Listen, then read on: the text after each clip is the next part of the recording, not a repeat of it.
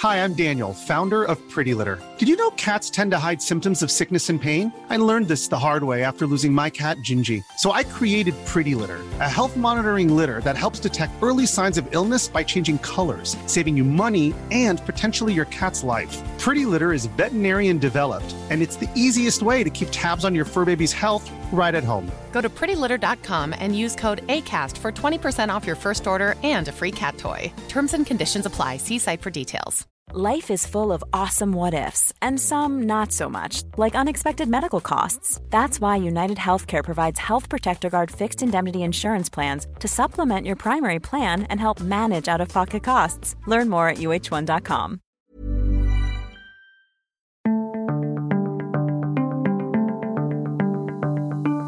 Hello and welcome to Unheard. I'm Freddie Sayers. If you're trying to understand the future of American foreign policy, particularly on the Republican side, and what the shape of world power might look like if either Donald Trump or Ron DeSantis or another Republican wins the 2024 election, it would be hard to find someone better to talk to than Elbridge Colby. You may never have heard of him, but he wields a lot of influence in those Washington, D.C. circles. A former advisor to then President Trump, he wrote the president's National Defense Strategy in 2018. He now runs something called the Marathon Initiative, which is all about preparing a strategy for the United States in this new era of sustained great power competition. He joins us from Washington to give his perspective on America's role in today's world order. Welcome to Unheard, Elbridge. Thanks, Freddie. Wonderful to be with you. So I'd like to start by asking you to help us get a sense of the landscape, because there's a lot of confusion. Here in Europe, we hear a lot about how there would be isolationists if the Republicans win in the US. But following your thinking, that's not exactly where things are headed. How do you see the different groups of ideas on the right in terms of a future American foreign policy? I would say the way I think about it is, if you will, you could put things on a spectrum. And on the one extreme, you could have some, what you might call sort of 360-degree maximalism, which is that the United States is sort of, it can be and should be the unipolar power and should impose its will everywhere. And if you wanted to have a representative of that, you could look to someone like John Bolton. And then on the other extreme, you could have, genuine sort of isolationism, or since that term has become sort of a canard over the years, what is a strong version of restraint, which is a sort of principled opposition to the employment of American force in the world at large. And you could look at somebody like Senator Rand Paul as an example of that. And would you put Tucker Carlson in that latter camp? I think Tucker, I wouldn't obviously speak for him. I think Tucker is probably further over on the restraint camp. I think from what I can tell, he's very concerned about the threat posed by China. But I think he's very suspicious of, not only the employment of American military force and, geopolitical influence abroad, but the whole sort of foreign policy establishment. And I share a lot of his skepticism and sort of, I would say, anger, genuinely. But my view is that there's a lot of room. Sorry to interrupt, Elbridge, just before, because I have a sense you're going to position yourself somewhere on this spectrum. But just before you do that, how is it weighted, do you think? Because Rand Paul is not a very influential or mainstream Republican figure. You have the impression that a lot of the money, a lot of the kind of mainstream power remains in the more maximalist end. Is that true? Well, it depends on what you mean by mainstream. To put it very briefly, I would say that you could think of it almost as an iceberg, that at the top is what you see and is very imposing is the established power of the maximalists. But under the water, it's quite different. And I would say Republican voters, are far more, from what we can tell, in the direction of the restrained camp than the established leadership in Washington and the kind of primary, outlets that are associated with, the Wall Street Journal op-ed page, the National Review, these kinds of things. Although there is evolution, so I would say there's a plasticity, but I think of it as a kind of an Indian summer, or a sort of, frankly, if you look at a lot of the exponents, they're actually very old. They're literally from another generation. if you look at the people who are younger and who are clearly more attuned to the future of the Republican Party, there's a lot more plasticity and flexibility. And I mean, of course, you mentioned Tucker. He's, by far the most influential figure, I think, among, conservatives in terms of an outside force. Doesn't necessarily reflect. I mean, he has a talk show program, so he's not an elected politician. But I think that is not the notion of a mainstream is, I think itself, and I don't want to pick your words, but I think that frame is actually going to lead you a little bit astray, because the way I think about it is there's a lot of water moving under the surface of the ice, if we extend the metaphor a little bit.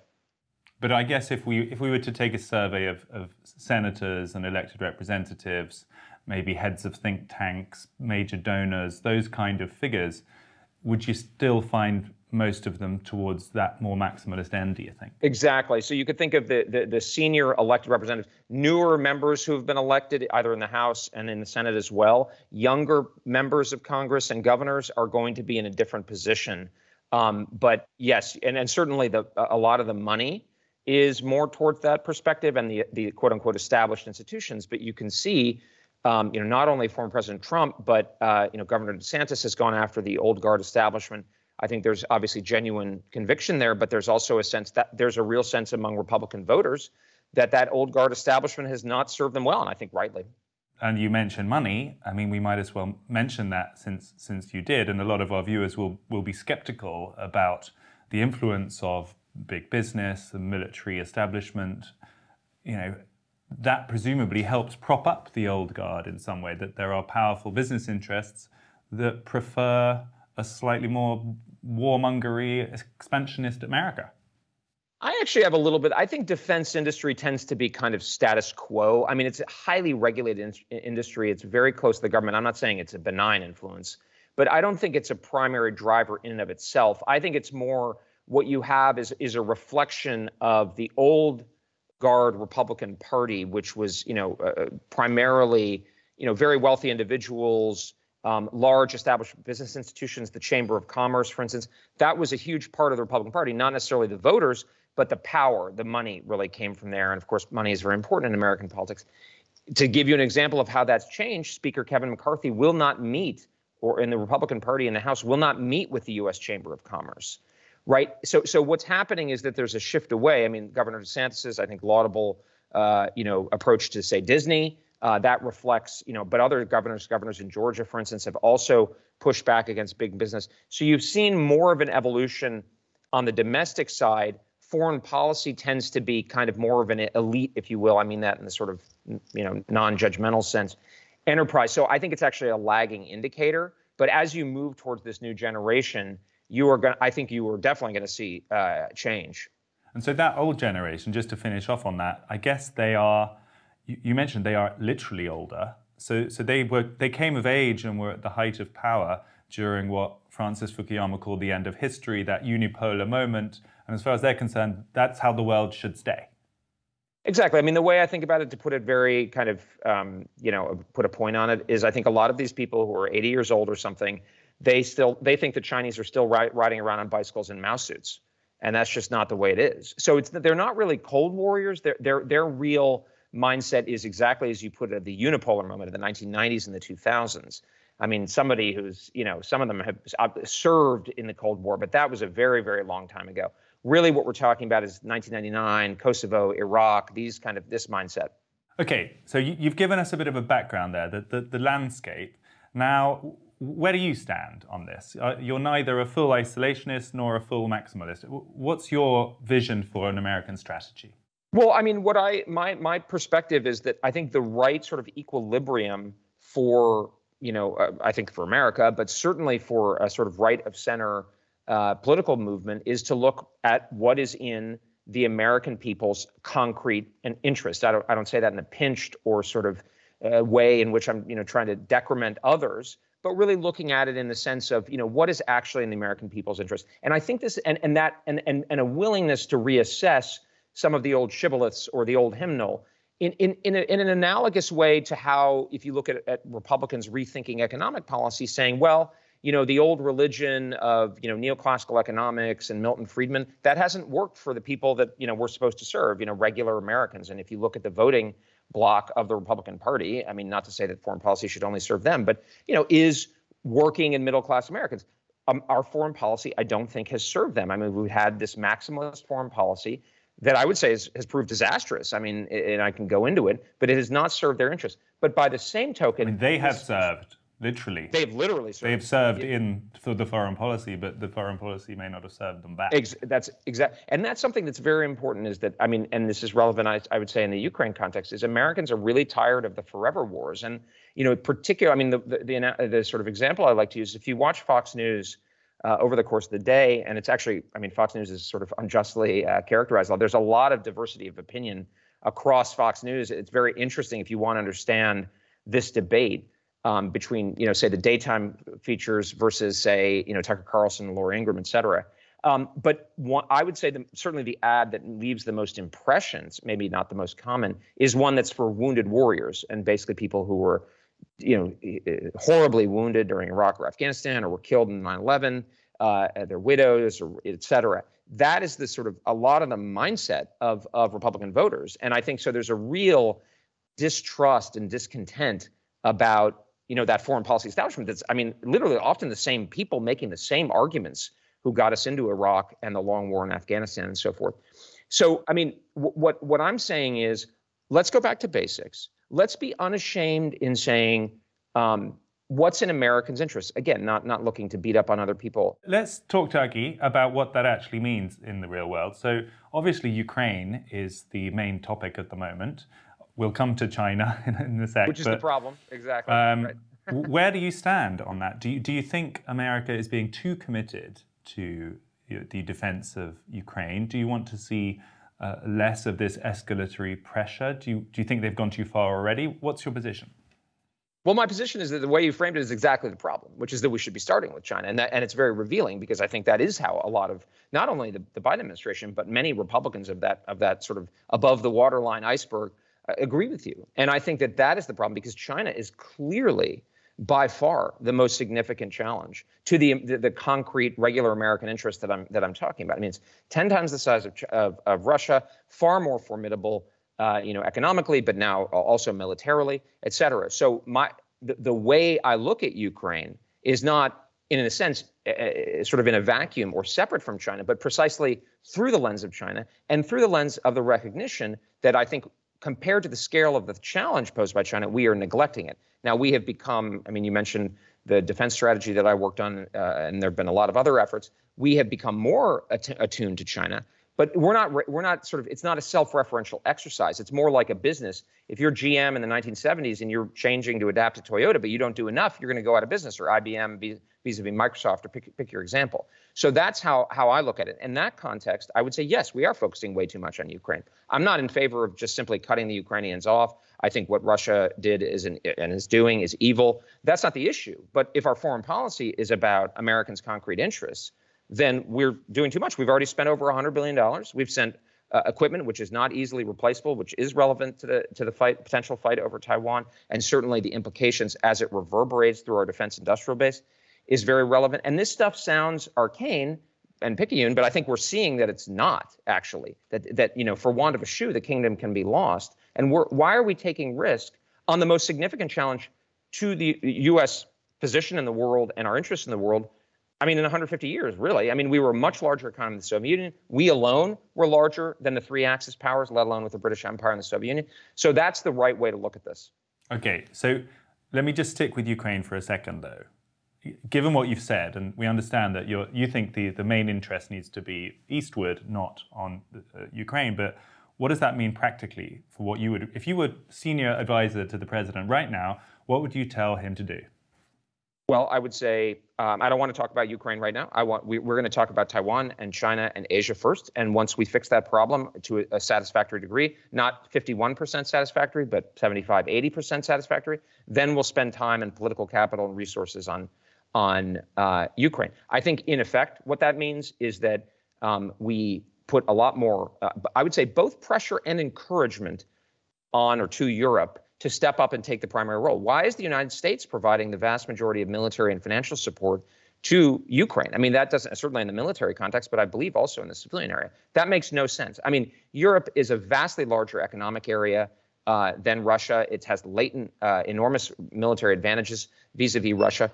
I mean, a lot of people have been celebrating U.S. policies, saying, "Oh, American leadership's back," and all this kind of stuff. I actually think this is bad. This is a failure because, if anything, it's suffocated any effort by Europeans to potentially stand up and say we're gonna take leading responsibility. So that would be, I mean, my basic attitude would be, we the Americans need to focus on China.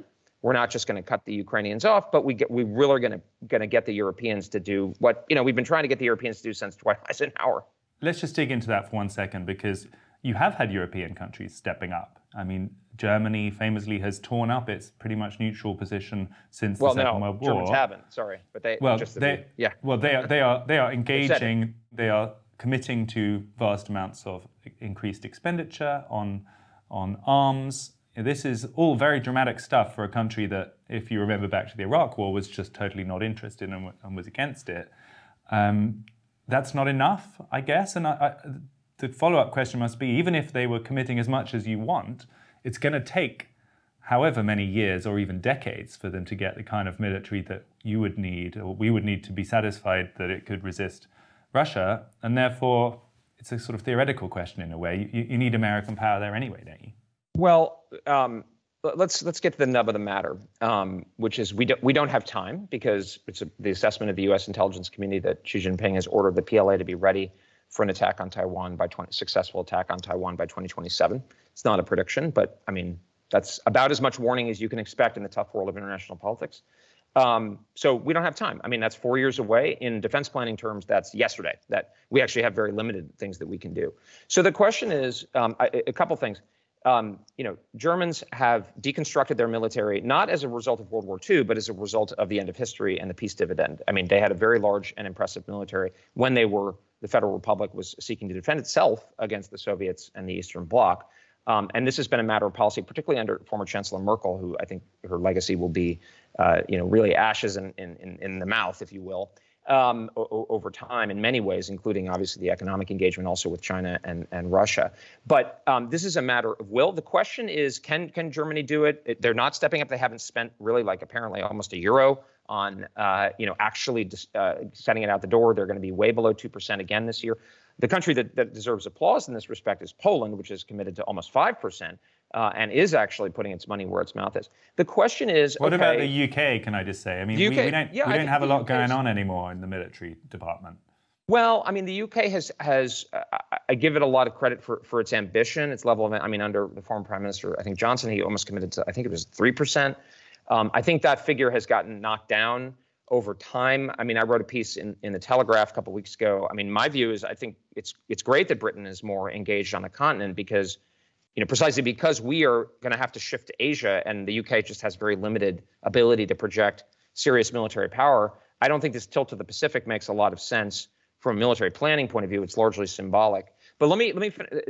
The key point here is, who's going to bear the risk? You said Europe needs military power. Well, from our point of view, if we're looking at it from a kind of self-interested, enlightened self-interest point of view, invented in the United Kingdom, then we're going to say we can't get China and Asia wrong. If China takes over Asia, sort of in a sort of hegemonic situation, which I think is its goal, our interests are going to suffer far more than they would suffer if, whatever happens with Russia and Europe, because Asia's, much, much larger economic area than Europe. China's much, much larger and more formidable power than Russia is. So the question is, who's going to bear the cost? If Europe presents in my view, a future administration with the choice, well, we just can't do it, it's going to take us too much time, then we say, I'm sorry, you have to bear the consequence of that decision and that inability. And if you want to change that, we'll help you. But we the American people, are not going to allow China to take over Asia, because you won't take the steps needed to be able to defend yourself. And that's where I think this administration is actually being and this is the point I made in Unheard last year, is actually not helping Europeans by providing a false sense of assurance about what the United States can and will offer in the future. I think we just need to be kind of bold about what that would actually mean in the Ukrainian context. Because you say, if there are resources left over from adequately provisioning a China strategy, then we could think about helping out in Europe. But from everything you're saying, there won't be. So basically, that does mean pulling out of the theatre in Ukraine and leaving it to the Europeans. I mean, the UK sent 14 tanks, and I think it was a very substantial percentage of our available fully functioning tanks. We haven't got a lot to send. Yes, Poland has some things going on, but what that practically means is however you think of it, failure, surrender, peace. It means that attempting to keep back the Russian line in Ukraine or even push it further east is a dead project in that world. I don't think that's true. I mean, my point, and the word before means in prioritization. Obviously, you can do things at the same time. The point is that the political level would say we need to make sure that even on the margin, is relevant to that is even remotely needed for a Taiwan fight, is allocated, that the resources go there. I mean, we gave a bunch of Abrams tanks. It is pretty hard to imagine Abrams tanks being useful in a fight with China. F-16s, it's hard to. I mean, F-35s are gonna have trouble against the Chinese. So that's one where, for instance, I don't see why we couldn't give F-16s potentially to the Ukrainians. But I think it would definitely have an impact. But also the Russians are having real trouble. I mean, they're not 10 feet tall, right? This is not the Red Army of 1945. So the notion that they're just going to roll over the Ukrainians. And then I think the question is, hey, you don't have to accept that. I mean, Europe, you're a huge economic area. You can translate this if you want to. But the problem is, and this is where your characterization of Germany is so telling, is they're not doing that. They're not stepping up. And that's the problem, is there needs to be a greater sense of urgency. One word neither of us have mentioned is NATO. That's how this conflict is viewed, both by Europeans and, of course, by Russia. And the fact is that America is the guarantor of NATO members' security. And we have become used to the idea that is a transatlantic security arrangement, pretty much guaranteed by the US.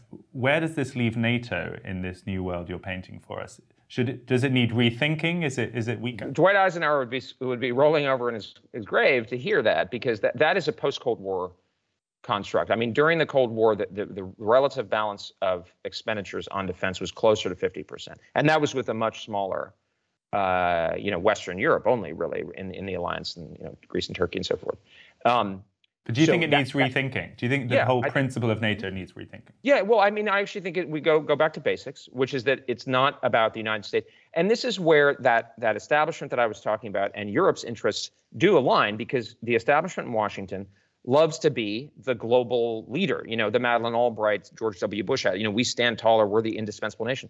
That's great for that old guard Washington establishment. But that is not what serves the people, just to put a fine point on it, who are in or watching the Wounded Warriors ad. Why are the American people spending 3.5% of their it's really insane when you think about it, that Americans in Duluth or Dubuque or whatever, Denver, are spending 3.5% and getting blown up potentially, while the Germans, who, if anybody, have more responsibility to provide for collective defense than anybody by orders of magnitude, spend like 1.5%. And people say, hey, you talk to Germans, well, Germans don't feel threatened. Well, do you think Americans do? So I think the only way to make this sustainable is to have a more balanced approach. I'm not advocating that the United States get out of NATO. To the contrary, what I am saying is you're not advocating renegotiating that treaty or security arrangement. I think the treaty is great, but the treaty was not supposed to be. This is, if you go back and look at the ratification back in, this is a long time ago, 1949 or whatever, it was explicitly not supposed to be. This was not the outcome. In fact, that was the concern. Now, the fact that it's Hey, it's Danny Pellegrino from Everything Iconic. Ready to upgrade your style game without blowing your budget? Check out Quince. They've got all the good stuff, shirts and polos, activewear, and fine leather goods, all at 50 to 80% less than other high-end brands. And the best part? They're all about safe, ethical, and responsible manufacturing. Get that luxury vibe without the luxury price tag. Hit up quince.com/upgrade for free shipping and 365-day returns on your next order. That's quince.com/upgrade. A lot can happen in 3 years, like a chatbot may be your new best friend. But what won't change? Needing health insurance. United Healthcare Tri-Term Medical Plans, underwritten by Golden Rule Insurance Company, offer flexible, budget-friendly coverage that lasts nearly 3 years in some states. Learn more at uh1.com. Quality sleep is essential. That's why the Sleep Number Smart Bed is designed for your ever-evolving sleep needs. Need a bed that's firmer or softer on either side? Helps you sleep at a comfortable temperature? Sleep Number Smart Beds let you individualize your comfort, so you sleep better together. J.D. Power ranks Sleep Number number 1 in customer satisfaction with mattresses purchased in-store. And now, save 50% on the Sleep Number Limited Edition Smart Bed for a limited time. For J.D. Power 2023 award information, visit jdpower.com/awards. Only at a Sleep Number store or sleepnumber.com. Hiring for your small business? If you're not looking for professionals on LinkedIn, you're looking in the wrong place. That's like looking for your car keys in a fish tank. LinkedIn helps you hire professionals you can't find anywhere else, even those who aren't actively searching for a new job but might be open to the perfect role. In a given month, over 70% of LinkedIn users don't even visit other leading job sites. So start looking in the right place. With LinkedIn, you can hire professionals like a professional. Post your free job on linkedin.com/people today. This history is complicated. Well, the treaty is an attack on one is an attack on all, is the principle, isn't it? And then it means that if Russia invades, for example, Poland or Lithuania, that should be treated by America as an attack on America, and therefore would call on all of its, defense capability. We've never actually thought, right? That's not what the treaty says. The treaty says, we will consult our processes, et cetera. And of course, we would not treat an attack on a European ally the same way as an attack on the United States itself. And the whole NATO strategy during the Cold War was explicitly about not doing that, because that was why we developed flexible response, because there was a difference between an attack on Western Europe and an attack on the American homeland. Obviously, there's a rhetorical level at which that happens. But if we press that, the good thing is the Russians are not sufficiently threatening to make that really a huge problem, because they can't threaten European NATO given the attrition that they've had in Ukraine, at least for some time, and the difficulties they've had. That is a problem, much more of a problem with China, which is in a sense the new Soviet Union. But I mean, the point about NATO is that it's got this post-Cold War. We need to go back to something closer to the Cold War model, not the post-Cold War model. The post-Cold War model is the one that you described, which is basically America takes care of everything. That benefited the Washington Old Guard and benefited a lot of Europeans who could disarm. I mean, the Germans made a rational decision. That doesn't benefit the regular American people. So if it continues in this direction, it risks breaking the entire thing. So I actually think my approach is actually the one that's designed to sustain NATO over the long term. Let's move focus a bit to China then. That's clearly where you think the focus should be. What makes you so sure or so worried that China is actually planning some kind of attack or absorption in Taiwan? Well, 10 years ago, this was a serious debate. I mean, you could think about China's, what its potential, how it's blah, blah, blah, blah, blah. I just don't think it's much of a debate anymore.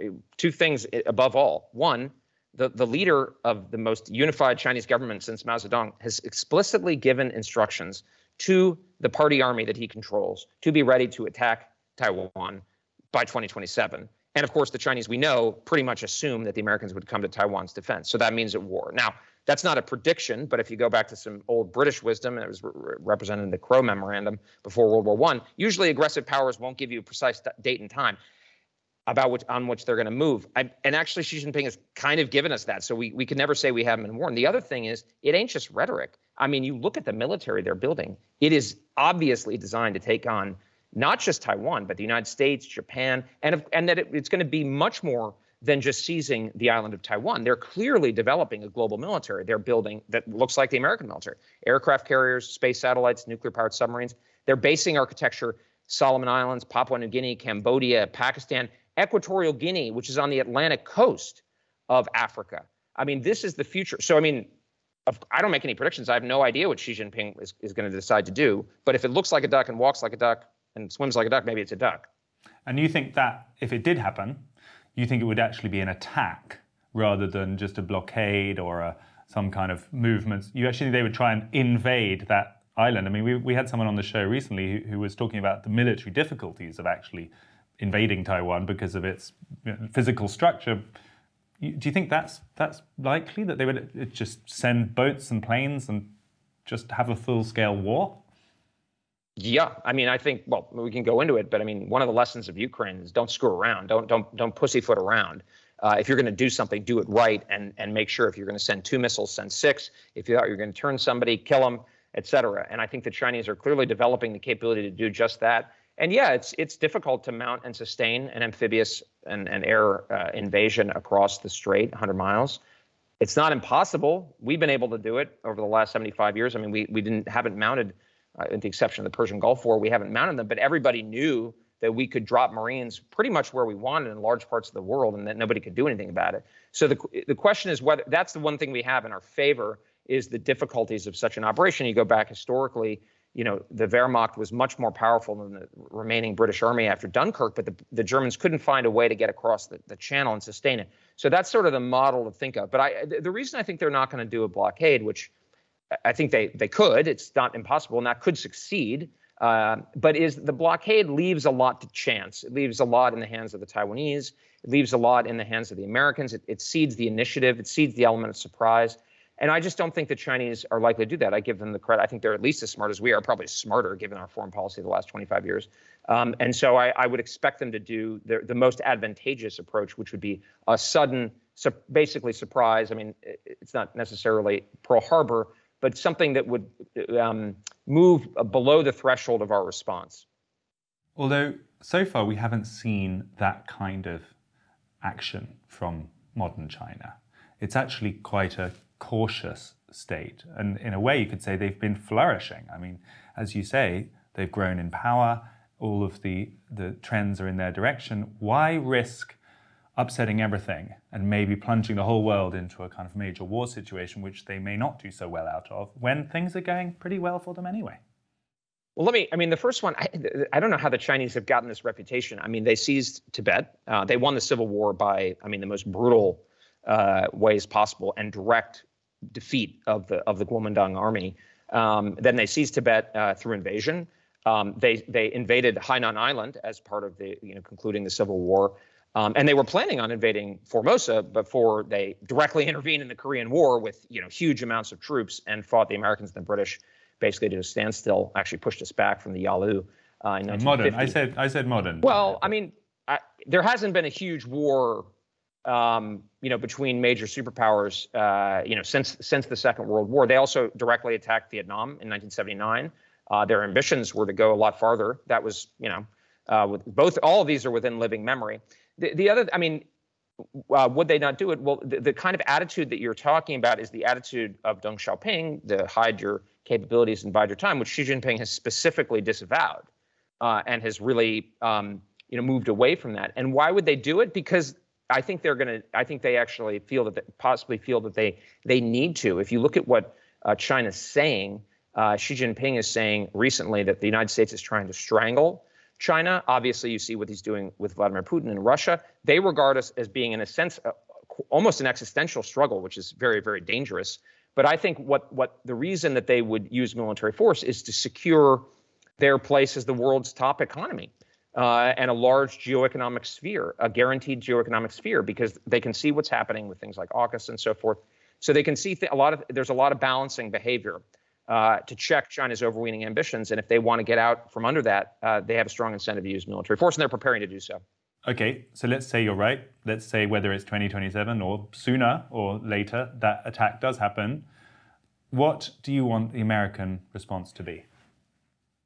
Well, this is a situation where being half pregnant is really almost the worst approach. So my preferred policy, which is, of course, designed to deter and avoid a war rather than get into it, is for the United States to act decisively, expeditiously to defeat a Chinese invasion and attempt to subordinate the island, which is, of course, a lot about anti-ship, anti-air, attacking PLA ground forces that land on the island. It's almost certainly would involve selective attacks on the Chinese mainland that would be constrained to try to help manage escalation, which would be an uncertain endeavor.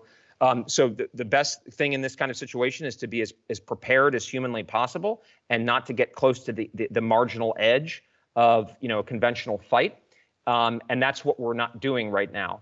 And I think the problem is if we sort of half bake it, if you will, you could get a situation in which the Chinese do it and we offer a kind of unsatisfactory or sort of unavailing response, which means we're at war with China, but we've lost basically, and that's the worst outcome. And that's actually going to be worse for Europe because in that situation there's going to be a giant sucking sound for every U.S. resource to go to the primary theater. But that means obviously massively increasing investment in, I guess, military hardware and whatever you think you need. Does it also mean kind of preemptive, slightly threatening activity in the South China Sea? You want to see ships moving there and kind of ostentatiously sending the message to China that you're preparing to defend the island? Is that what you would like to see? No, I'm actually the reverse. I'm in the speak softly and carry a big stick department. I think we're peacocking right now, and probably with the strength of a peacock. It's mostly for show. If you'll forgive the analogy, I don't know if you remember the movie Rocky IV, but with Dolph Lundgren as the Soviet, boxing, star who was all business and quiet, and then you got Apollo Creed and the American flag dancing around. And then Dolph Lundgren kills him in the ring, and that's, I fear, the situation that we're heading to. I actually want us to really focus on sharpening that stick, making it a bigger stick, if you will, and doing less in the way of publicity. All these people going to the island and making all these statements about Taiwan and the CCP is evil and all this stuff. I mean, the CCP is evil. I sympathize with Taiwan's freedom, but we are in a super, super dangerous situation. And so what I would focus on is hitting the gym. And this is kind of the same context as, in Europe. I'm not picking on Ukraine. It's, we're not anywhere near as disciplined as we want. And yes, there's waste in the defense budget. Yes, there's difficulties in resuscitating the defense industrial base. But yeah, that's the world we have to live in, right? We have to live in the world of now and the resources that we have available. By the way, the American people are not showing a lot of interest in dramatic increases in defense spending. And this is not 1980. A lot of the sort of above the waterline. Isn't that going to be a problem for your policy if the American people aren't showing a lot of interest in defense spending? And maybe as far as they're concerned, Taiwan is a long way away. And as you said, there's a lot of fatigue with the forever wars. Even though you might think it's the best strategy for America, the voters may not be with you. Yeah, that's exactly the problem. And that's one of the reasons I'm so worried about Ukraine. Exactly. And then people who say we can walk and chew gum, no, we should be husbanding the voters' resolve. We should be husbanding and being very careful with their money. I think we can do it. We're already spending almost $1 trillion on a defense budget. I mean, I think we can do a lot better, but that would involve ruthless focus on the problem, which is not what we're doing. And there's a lot of political interests. There's jobs. There's the big business stuff. There's all kinds of log rolling. Yeah, welcome to the casino. That's the way life is. But then if we're going to do that, we can't think that, oh, hey, we can fight a proxy war with Russia indefinitely and then also do the same thing. So that's exactly. I'm acutely conscious of how difficult. I'm not sure the American people will support a defense of Taiwan, and the Taiwanese are not helping the cause they spend less per capita than the American people do, which is insane. So we are really on a knife's edge. And you don't buy the reverse argument, which you also hear a lot, which is that weakness on Ukraine would signal weakness on Taiwan, and that actually showing strength on Ukraine is a way to basically persuade China not to do it. You don't buy that. The argument is so, how to be charitable. It's so You don't have to be charitable. Okay, I mean, it's just such a tendentious argument. It's hard to, because it's obviously designed to get us to do. I actually respect, there's a current now, particularly more on the left, of people who are Ukraine hawks who are starting to call for détente with China. I actually appreciate that because at least we're seeing a choice. What I find particularly frustrating is you find this particularly among hawks is who say, well, we're going to do Ukraine and it's going to show China. And by the way, we're going to pivot. And it's all these sort of triple bank shot. We're going to win the lottery sort of strategies. Look, obviously China's looking to some extent, but China's main calculation is going to be what's the balance of military forces vis-a-vis Taiwan and how resolute is the American government and the American people vis-a-vis this specific conflict. And I mean, it's the same. I mean, it's the same argument that defenders of the Vietnam War used. That if we don't win in the rice paddies in Vietnam, we're not going to win in Europe. Well, Europeans at the time were saying, well, actually, we think this is a waste. We think you're eroding American people's support. And in the wake of Vietnam, you had things like the Mansfield Amendment trying to pull U.S. forces back from Europe. Right. So I actually think and you have the Robert Kagans of the world who just constantly harangue the American people to, fight the jungle and global liberal hegemony. And people they're tuned out. Right. Of course, they're not going to do that kind of thing. Right. So what we really need to do is be much more careful and respectful and sort of husbanding of the American people's resolve.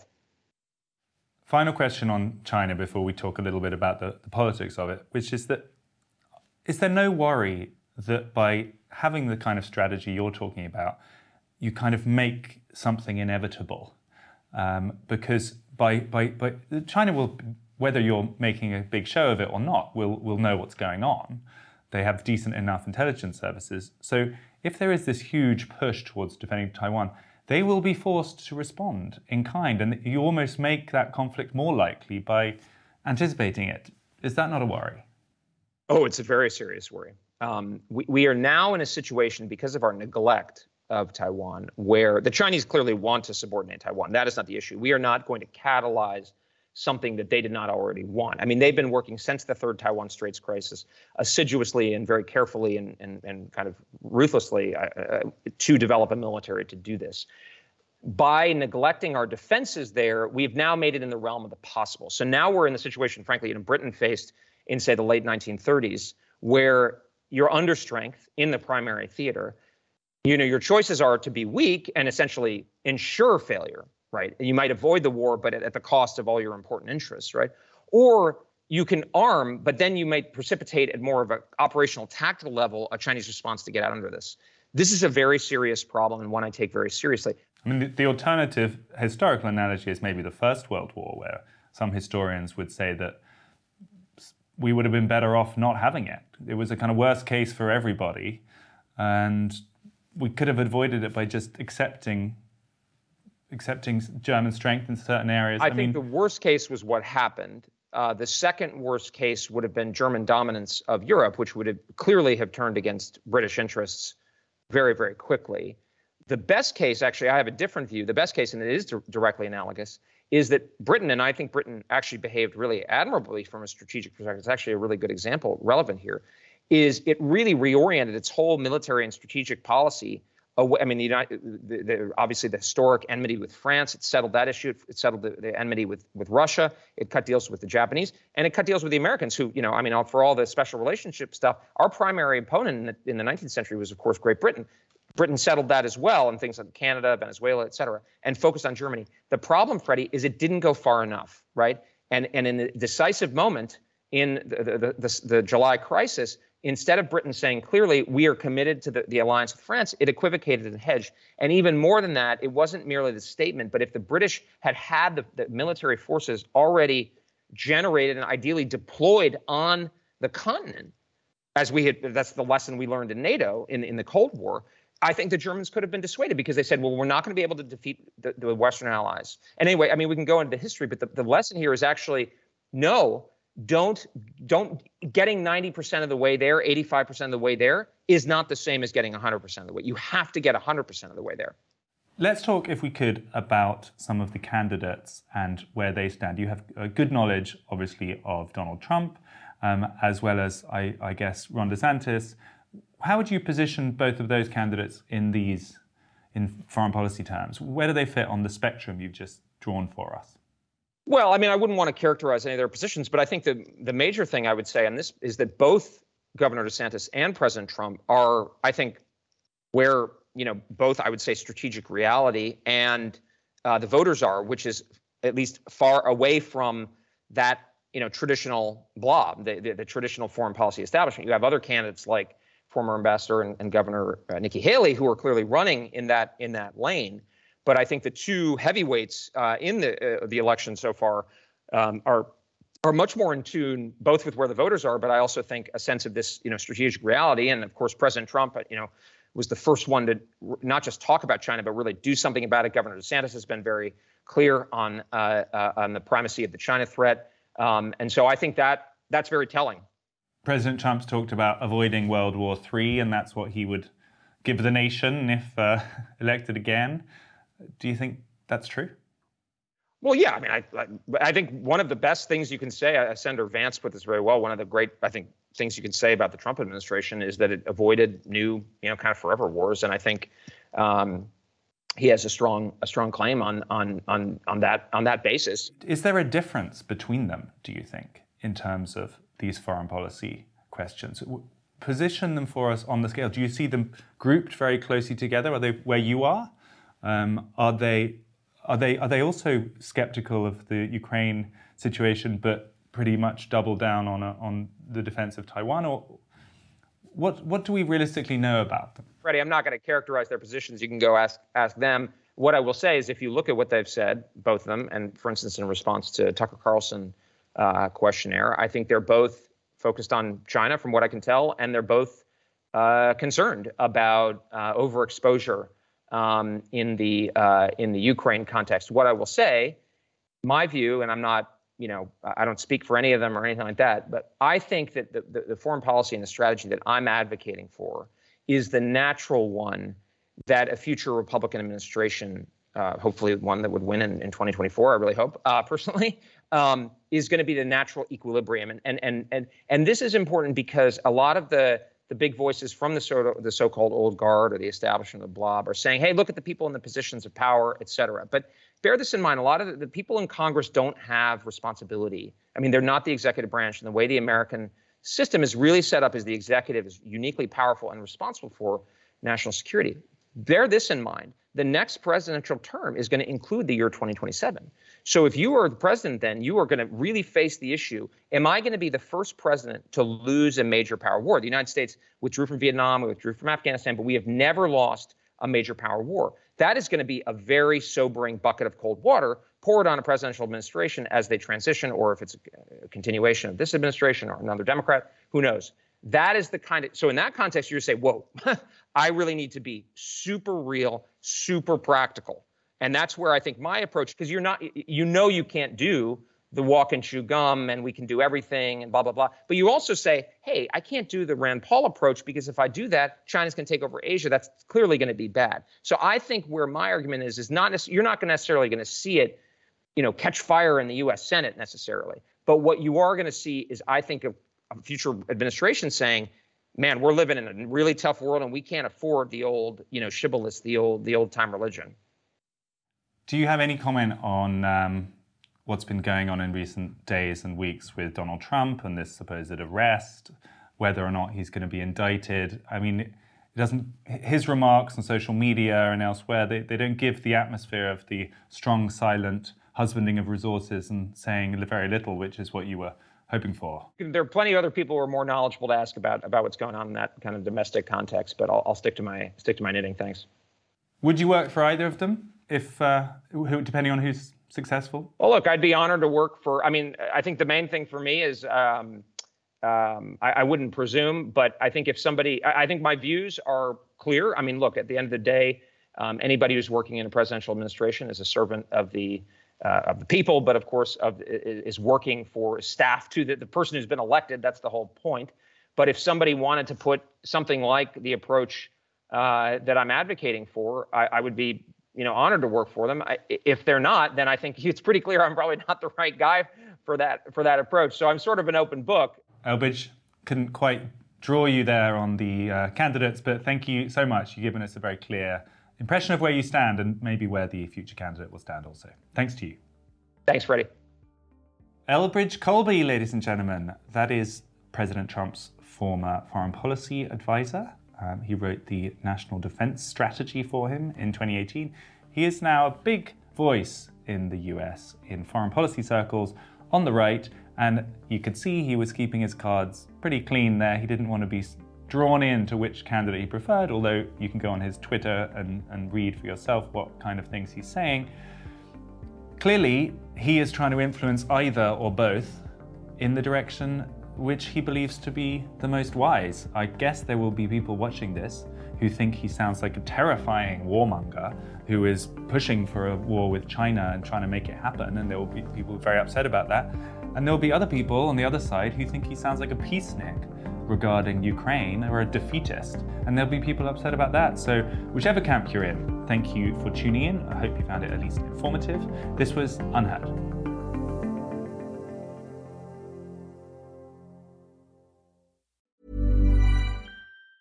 Hi, I'm Daniel, founder of Pretty Litter. Did you know cats tend to hide symptoms of sickness and pain? I learned this the hard way after losing my cat, Gingy. So I created Pretty Litter, a health monitoring litter that helps detect early signs of illness by changing colors, saving you money and potentially your cat's life. Pretty Litter is veterinarian developed, and it's the easiest way to keep tabs on your fur baby's health right at home. Go to prettylitter.com and use code ACAST for 20% off your first order and a free cat toy. Terms and conditions apply. See site for details. Hi, I'm Daniel, founder of Pretty Litter. Did you know cats tend to hide symptoms of sickness and pain? I learned this the hard way after losing my cat, Gingy. So I created Pretty Litter, a health monitoring litter that helps detect early signs of illness by changing colors, saving you money and potentially your cat's life. Pretty Litter is veterinarian developed, and it's the easiest way to keep tabs on your fur baby's health right at home. Go to prettylitter.com and use code ACAST for 20% off your first order and a free cat toy. Terms and conditions apply. See site for details. Hey, welcome to the Next Wave podcast. Consider us your chief AI officer in your business. My name is Matt Wolf. I have the #1 YouTube channel in the AI space. I also run futuretools.com, and I'm joined by my co-host, Nathan Lands, founder of lore.com. We want to bring you the latest AI news and trends, show you how you can use AI in your business and personal life, and help make it super easy for you to understand and execute. We're going to equip you with the knowledge to thrive in this upcoming wave of change.